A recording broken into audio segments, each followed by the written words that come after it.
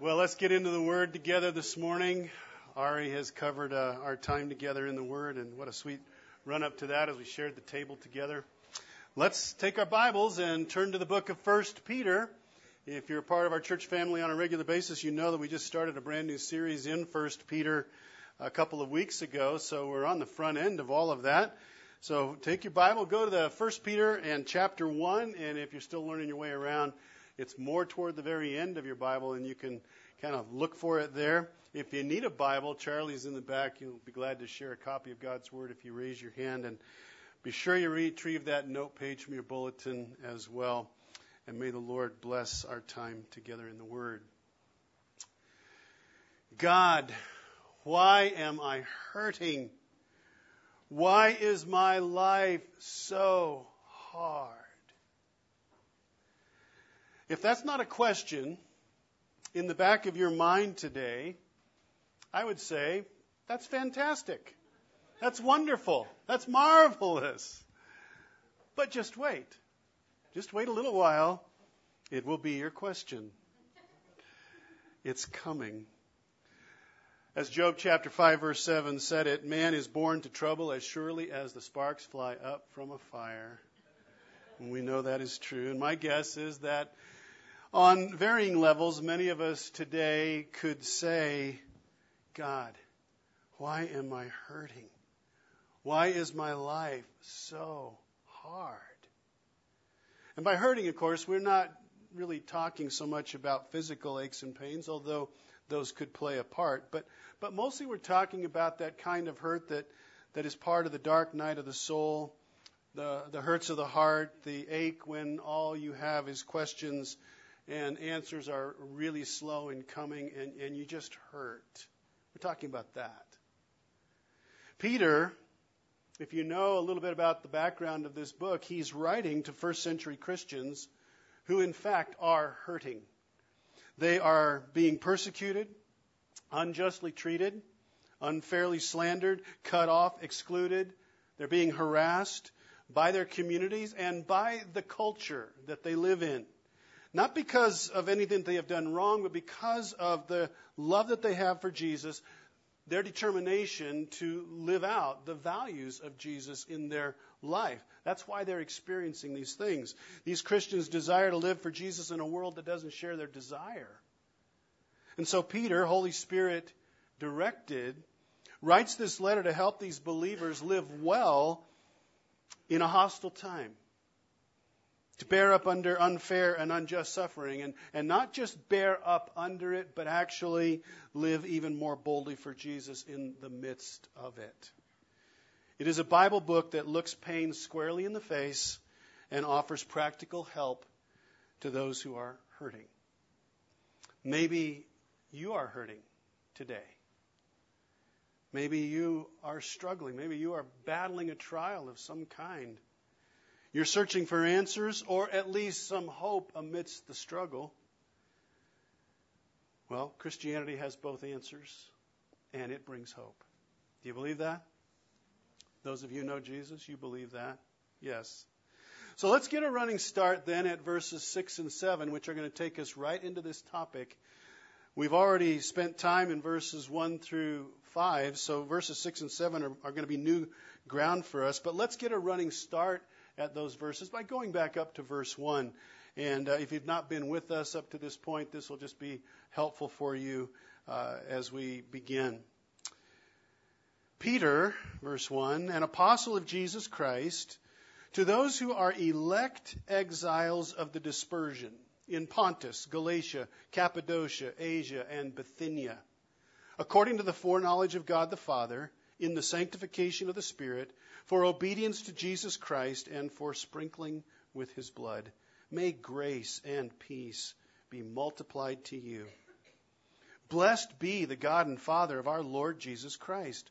According to his great mercy, he has caused us to be born again, to a living hope through the resurrection of Jesus Christ from the dead, to an inheritance that is imperishable, undefiled, and unfading, kept in heaven for you, who by God's power are being guarded through faith for a salvation ready to be revealed in the last time. Now we're at verse 6.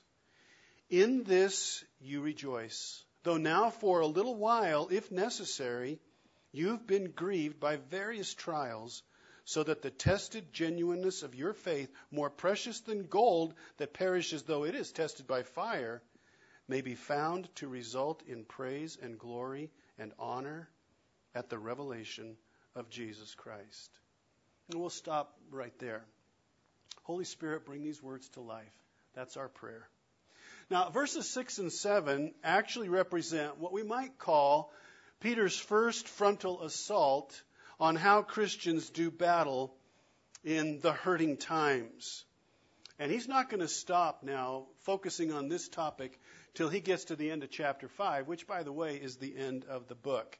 So Peter steps into this now by saying to these Christian exiles who are suffering in Asia Minor, and then indirectly he is saying the same things to us. Verse 6, in this you rejoice.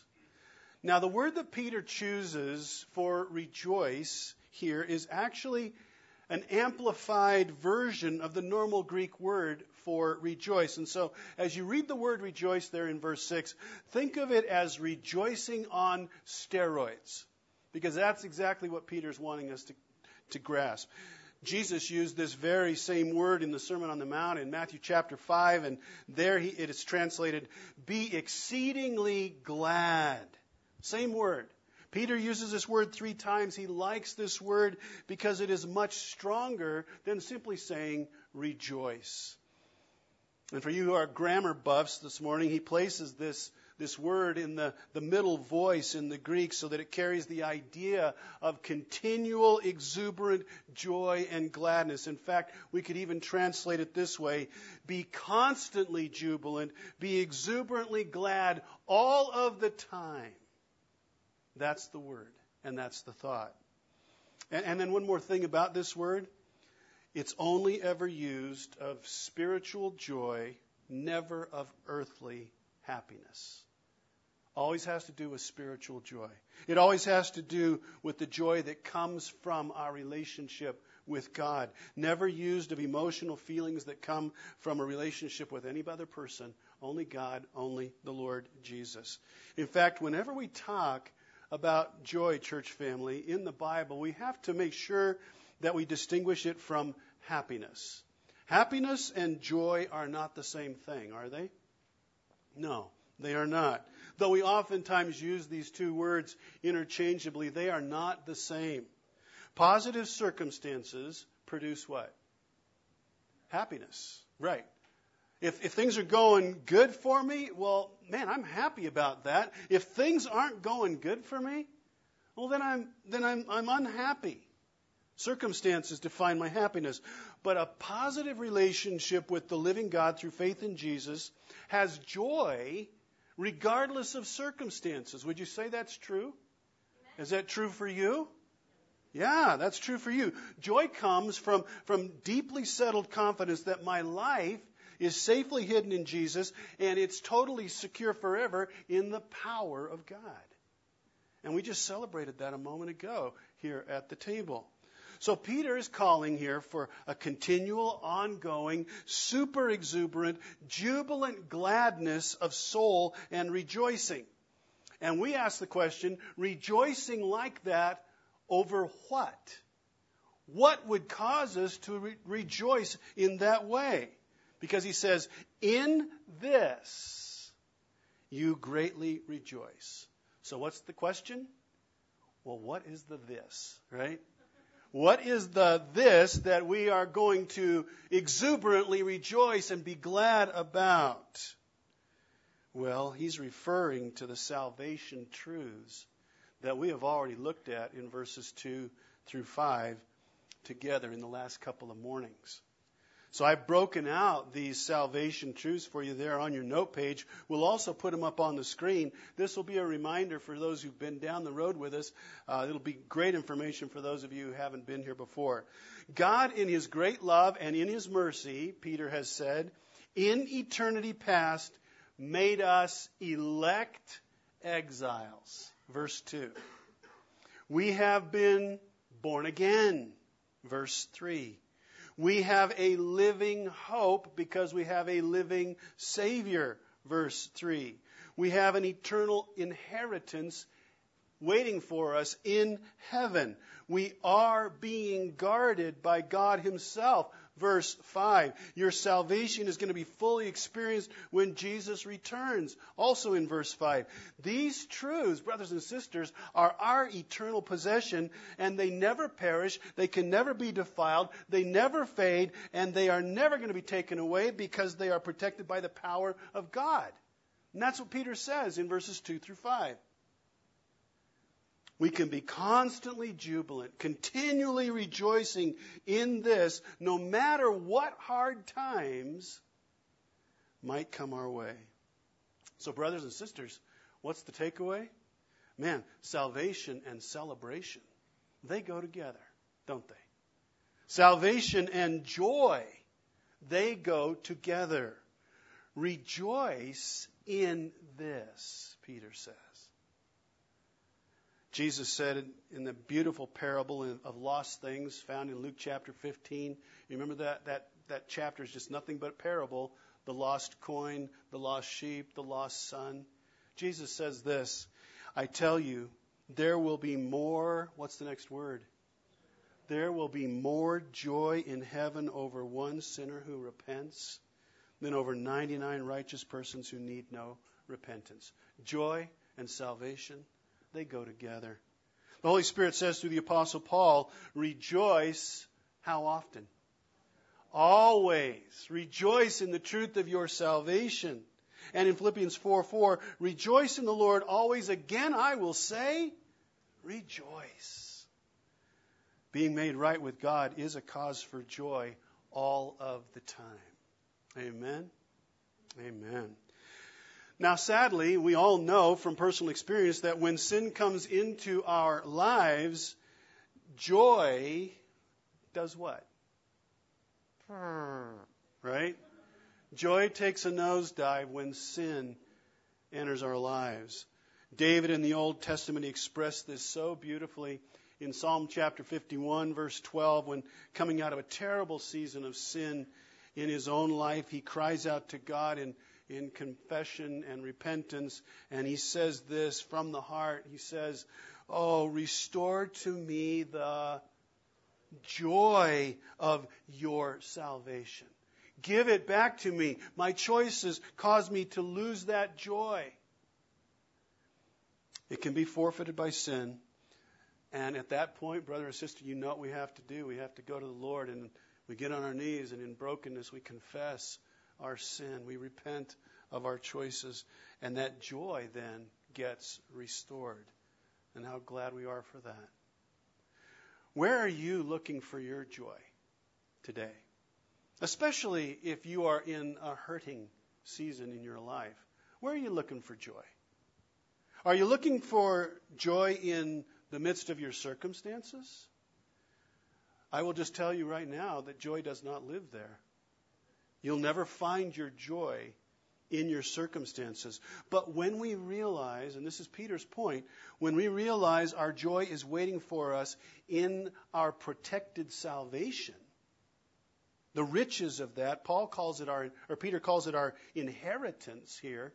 When we are looking for our joy in our spiritual inheritance, man, nothing can touch that.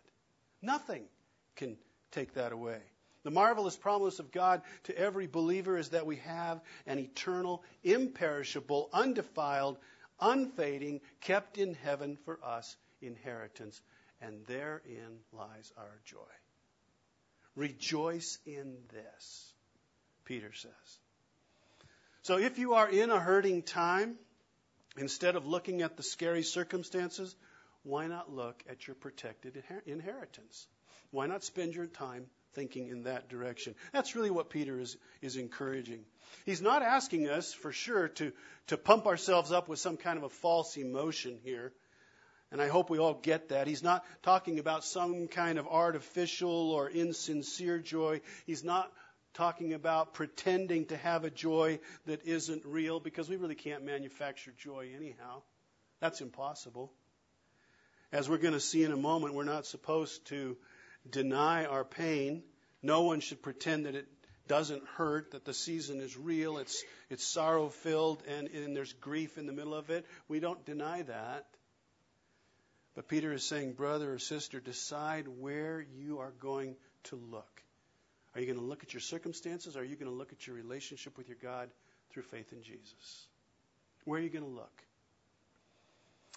So to kind of give this a little bit more body, imagine that you're traveling on a train, and you're in one of those really cool observation cars. You know, the ones that have the all-glass top on it? Have you ever been in a train like that, where you're just surrounded by windows? So imagine you're on one of those. And imagine that this train that you're on is passing through the mountains. And on this side of the car, as you're looking forward on this side, all the windows on this side are facing the cliff of this mountain. The tracks have been cut into the side of the mountain, and all there is this giant, dark, huge mass of granite, and it's right there by the side of the train, and it's just speeding past, and it's a blur. So when you look out this side of the window, that's what you're going to see. But then if you look out on the other side, man, you notice that the tracks and the train are looking out over an incredible valley. Beautiful, green trees, forest, lake, rivers. All of that is out there. You're in this car. Which side of the train are you going to look out of? Huh? Which side? Now, some might choose to look at that dark blur going off on this side of the train. But if you really want to enjoy the moment, you're going to be looking out over this side. You're going to be looking out those windows and taking in that view. There's another option. You don't have just one window to look out of. Peter says, suffering Christian, look at your new life in Jesus, your new hope, your new wealth, your new security. Look at your eternal inheritance. How silly it is to sit miserable and tormented because we choose to look out the wrong window. That's Peter's point. Where are you looking for joy, brother, sister? Where are you looking for joy in the midst of your daily life and in the midst of trouble? Colossians chapter 3, verses 2 and 3 puts it like this. Set your minds, and then what are the next few words? On the things that are above. That's where you go. You look out that window, not on the things that are on earth, for your life is hidden with Christ in God. We say amen. Amen. We have the promise of a full eternal salvation reserved for us in the safest place in the universe, the heaven of God. Nothing can happen to that inheritance, and nothing can happen to us because we are guarded by God Himself. What a source of joy. What a practical help in the hurting times of my life. Whether I'm a Christian in the first century being persecuted or a Christian in the 21st century facing the trials of my life. What a great practical help. Peter says, in this you rejoice. Though now, second part of verse 6, though now for a little while, if necessary, you've been grieved by various trials. The second part of verse 6 ushers us into another practical help in the hurting times. And you see it there near the bottom of your note page. God has a way of saying things with an economy of words, and this is a great illustration of Him doing that. Just about everything we need to know about life's trials are in this one verse. And when we know the truth about something, well, that's always going to be helpful. Far better than a lie. And so what are the truths that Peter tells us about here concerning trials in our life? Well, he lays out 4 truths. The first is chronological. It has to do with time. In this you rejoice, though now for, what are the next 3 words? A little while you have been grieved. What is Peter saying? He's saying that trials don't last forever, right? That's what he's saying. They don't last forever. The duration of a trial is finite.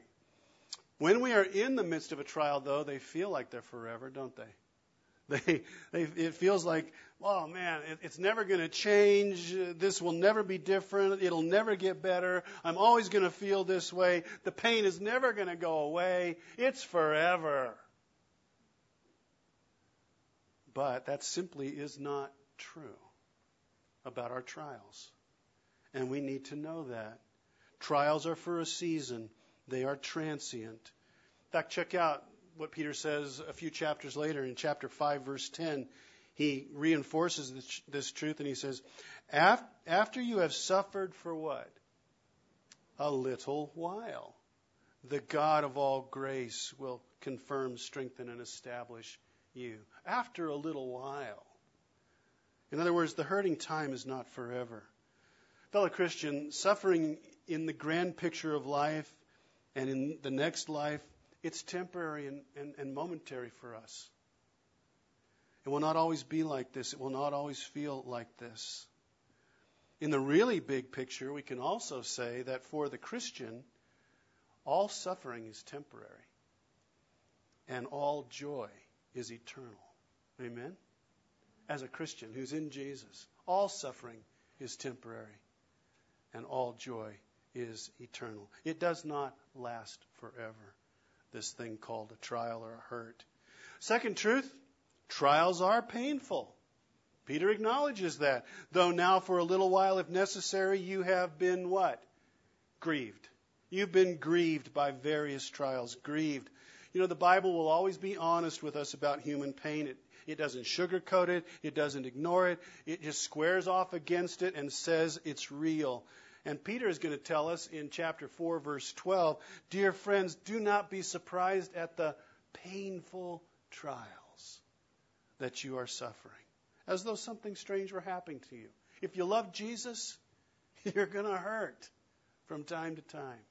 That's just the way it is. What do trials feel like? Well, they hurt. They just hurt.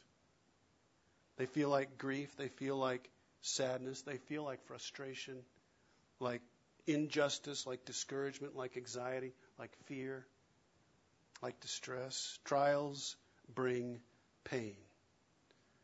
But that should not surprise us. That's the truth. We acknowledge that. These pains will prod us and drive us to Jesus ultimately. We'll get into that in a moment. There's a third truth. Trials come in many forms. In this you rejoice, though now for a little while, if necessary, you've been grieved by what? Various trials, Peter says. Now, the word that Peter uses here is an interesting word. It's a word that means many-colored. Many-colored. Hurting times come, Peter says, in many colors. Would you agree? I think you would. They can be physical. They can be relational. They can be parental, financial, marital, political, racial, domestic. And as was the case of the Asia Minor Christians, wow, their trials were spiritual. They were persecutions for loving Jesus. In 2 Corinthians chapter 11, the Apostle Paul gives us a short list of his trials. Everything from beatings and stonings and imprisonments to shipwrecks to cold and hunger and sleep deprivation, all because he loved the Lord Jesus. His trials were of many colors. Do you have various trials in your life? Many colored trials in your life? Sure you do. And so do I. Because that's the truth. Our trials come in various colors. So Peter's giving us an abbreviated theology class on trials and hurts. It's helpful for us to know that though the trials are painful and though they're real and though they are multicolored, it's really helpful to know they don't last forever. They have a season. But the most important truth that Peter gives us here is hidden in those words, if necessary. You might want to circle those words in your Bible or highlight them in some way. In this you rejoice, though now for a little while, if necessary, you have been grieved by various trials. Now, if necessary implies that there is a purpose behind our hurting times and that someone is making a decision to take us into those places, if necessary. Someone is making a judgment about that. Who is the someone? Who do you think the someone is? God. It is God. Again, what Peter told us in chapter 5, verse 10 a moment ago affirms this. And after you have suffered a little while, the God of all grace, who has called you to his eternal glory in Christ, will himself restore, confirm, strengthen, and establish you. If necessary, tells us that God has a purpose for permitting trials to come into the life of a Christian. Do you believe that today, brother? Do you believe that, sister in Jesus? That God has a purpose for every trial that he takes you into? That's really helpful. That's super helpful. To put it another way, trials and pain have a so that. A so that. Well, what do you mean? What do you mean? Flip your note page over and look at verse 7. In this you rejoice, though now for a little while, if necessary, you've been grieved by various trials, so that the tested genuineness of your faith, more precious than gold that perishes, though it is tested by fire, may be found to result in praise and glory and honor at the revelation of Jesus Christ. Trials are God's permitted revealers and purifiers of our faith, as you see it there at the top of your note page. Let me say it again. Trials are God's permitted revealers and purifiers of our faith.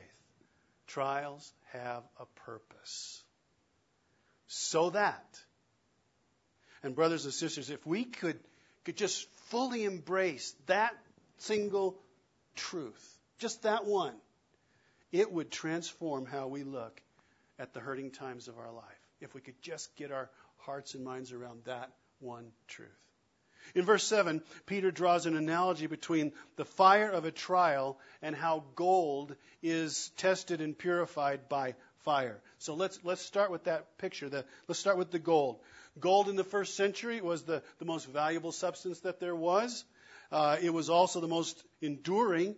So if you've ever seen the jewelry that came out of King Tut's tomb, you know that in the ancient world they really knew how to work gold, how to purify it and form it. Like today, in ancient times, they would test and purify gold with fire. Gold doesn't come out of the earth pure, does it? It has other elements that are contaminating that gold, and so those elements have to be removed. Impurities have to be taken out. Well, how do you get those elements? How do you get those other impure elements out of the gold? Well, you put it to heat, don't you? Extreme heat. The gold is heavier than the impure metals that are also a part of it. They sink to the bottom of the crucible. The impurities rise to the top. The refiner scrapes off that impurity. It's called dross or slag. And so he skims that off, and the gold that's remaining is pure. What does the refiner do? He puts more heat to the gold. And he heats it up, and he melts all of that, and more impurities rise to the top. And he scrapes off those impurities, and he does this a number of times. And each time that the dross is scraped off the top, the carat quality of the gold increases. The purity of the gold increases. It becomes more valuable. It becomes more fully and completely pure gold. Fire reveals the gold, and fire refines the gold. Peter is using that picture, and he's saying that our faith is like the gold, and our trials are like the fire. Do you get the picture? Our God is the refiner with a capital R, and he's applying the heat to our lives through these trials. Fire reveals the genuineness of gold. Trial reveals the genuineness of our faith. Now, you don't have to be around the church very long before you see the truth of all of this. A family goes through a hard time in our church family. A rebellious child, a lost job, maybe a threatening illness, a spurious lawsuit, perhaps a devastating accident, whatever the various colors of the trial might be. There is a kind of fiery trial that a family in our church is going through. Something is going to be revealed through this process.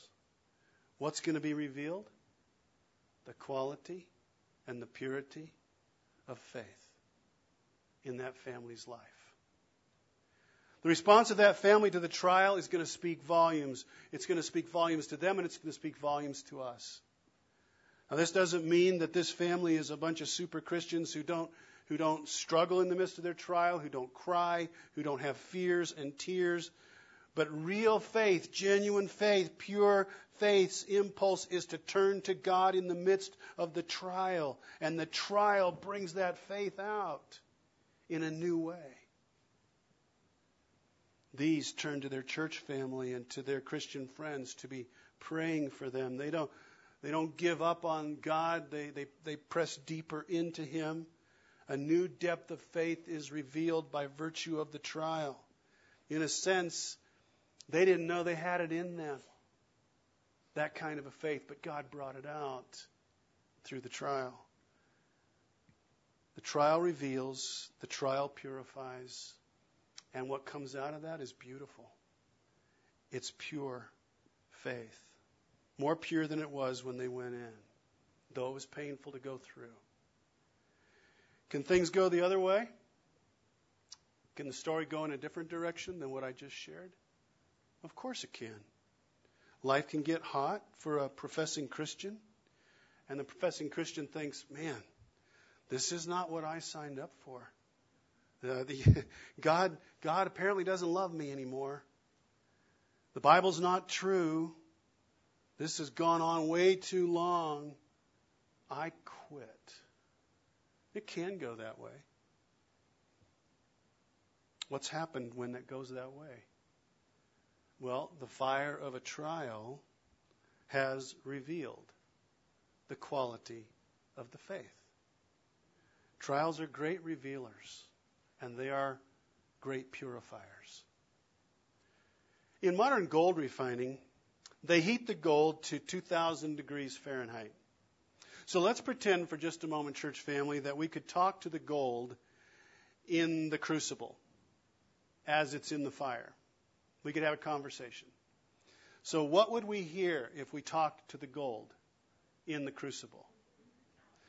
Man, this is really hot, right? This really hurts. Get me out of here. Why is this happening? Why do I get this 2,000 degrees and silver only gets 1,500 degrees? Please stop this. Clearly, refiner, you don't love me, right? But the refiner knows that the only way purification happens is by heat. And he knows that the value of this gold increases every time the heat is applied and the gold is more purified. Its carat content goes way up. Its worth increases with every application of the fire. And so Peter says that our faith is more valuable than gold.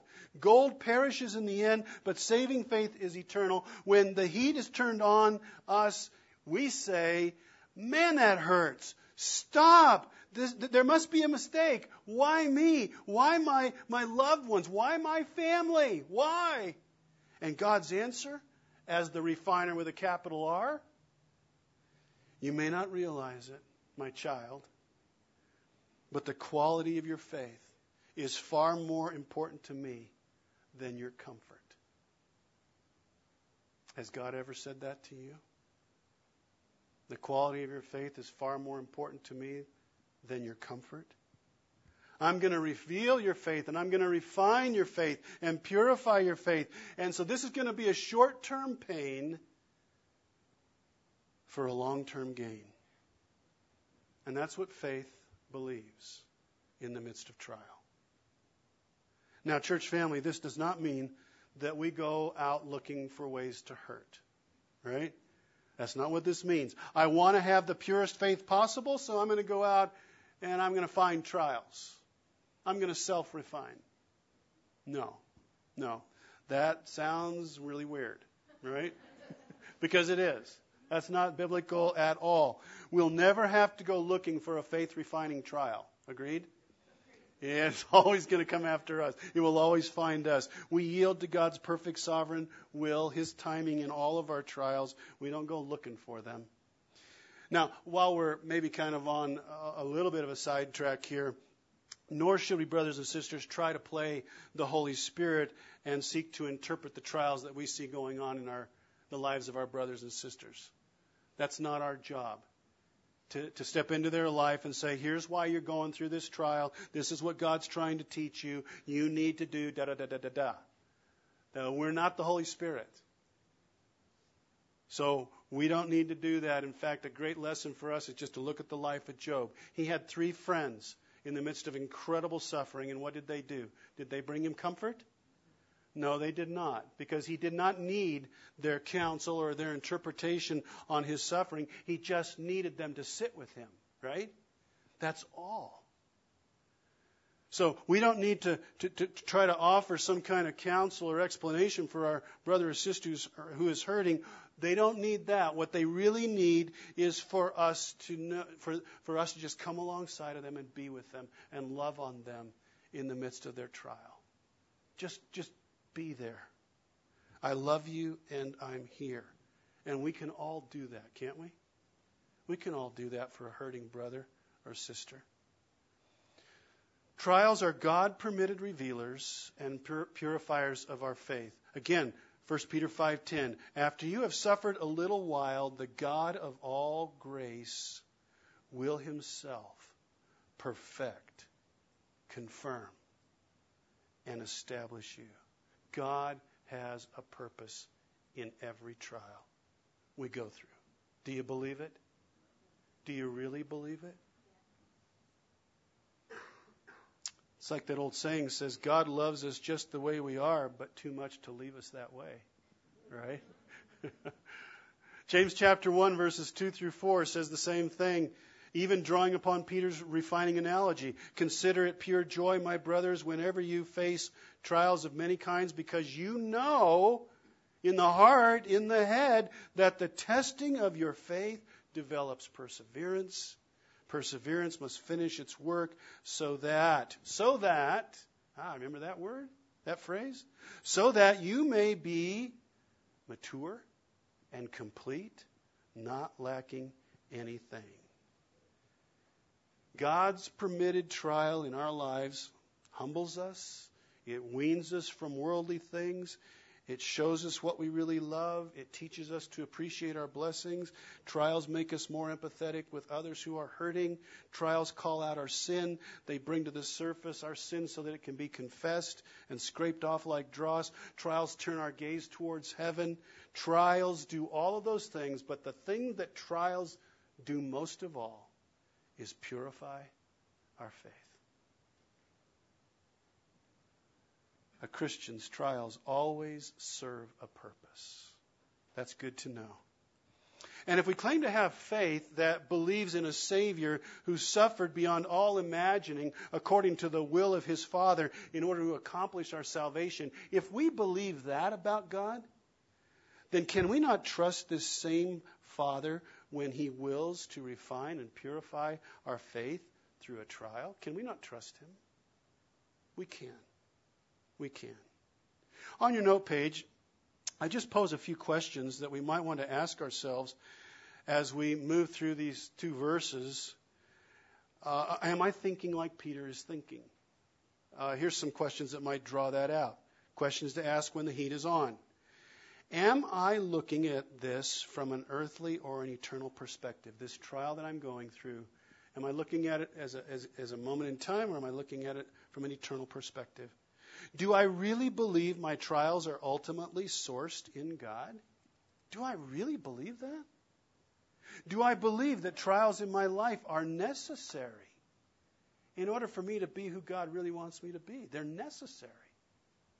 Is my perspective shaped by my confidence in God's sovereign and good plan for my life? Do I truly want to grow spiritually more than I want to live comfortably? Ooh, that's a great question. And how about this one? Do I aspire to a higher carrot content when it comes to my faith. Carrot, K-A-R-A-T, the carrot content of my faith. Is it high? Do I want it to be higher? Verse 7, so that the tested genuineness of your faith, more precious than gold that perishes though it's tested by fire, may be found to result in praise and glory and honor at the revelation of Jesus. According to the last part of this verse, what is the goal of a purified faith? What is the goal? Say it, church. It's not that hard. It's the glory of Jesus, isn't it? It's the glory of God. Praise, glory, and honor to Jesus Christ. So a fourth practical help for us as we move through our hurting times is to remember that what Jesus won at the cross and at the resurrection, a people for himself, bought with his blood, and he's deserving of eternal praise. Because he did that for us. We need to remember that. We will one day get to give to him precisely what he deserves because the Father has been unrelenting in his commitment to refine us and purify us so that we can offer up this praise. I need to remember that. I am being purified so that I can one day praise, glorify, and honor Jesus to the fullest measure. Is that a desire of my heart? The glory and honor and praise goes to the one who gave us our faith in the first place and then skillfully refines it and purifies it through trial. 1 Peter 4:13, but rejoice insofar as you share in Christ's sufferings, as you encounter trials for his sake, that you may also rejoice and be glad when his glory gets revealed. When he comes, when he returns, you will get to praise him. Church family, would that we could, each one of us could see our hurting times through 1 Peter eyes. Not focused on our pain, but on the unspeakable riches of our salvation. Not looking at the granite wall on this side, but looking out those windows into that incredible view that is God's salvation.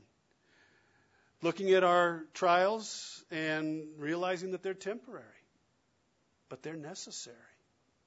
For they are our loving Father's way of making us strong and ready and unshakable for the day when we see King Jesus and cry out in praise of him with joy inexpressible and full of glory.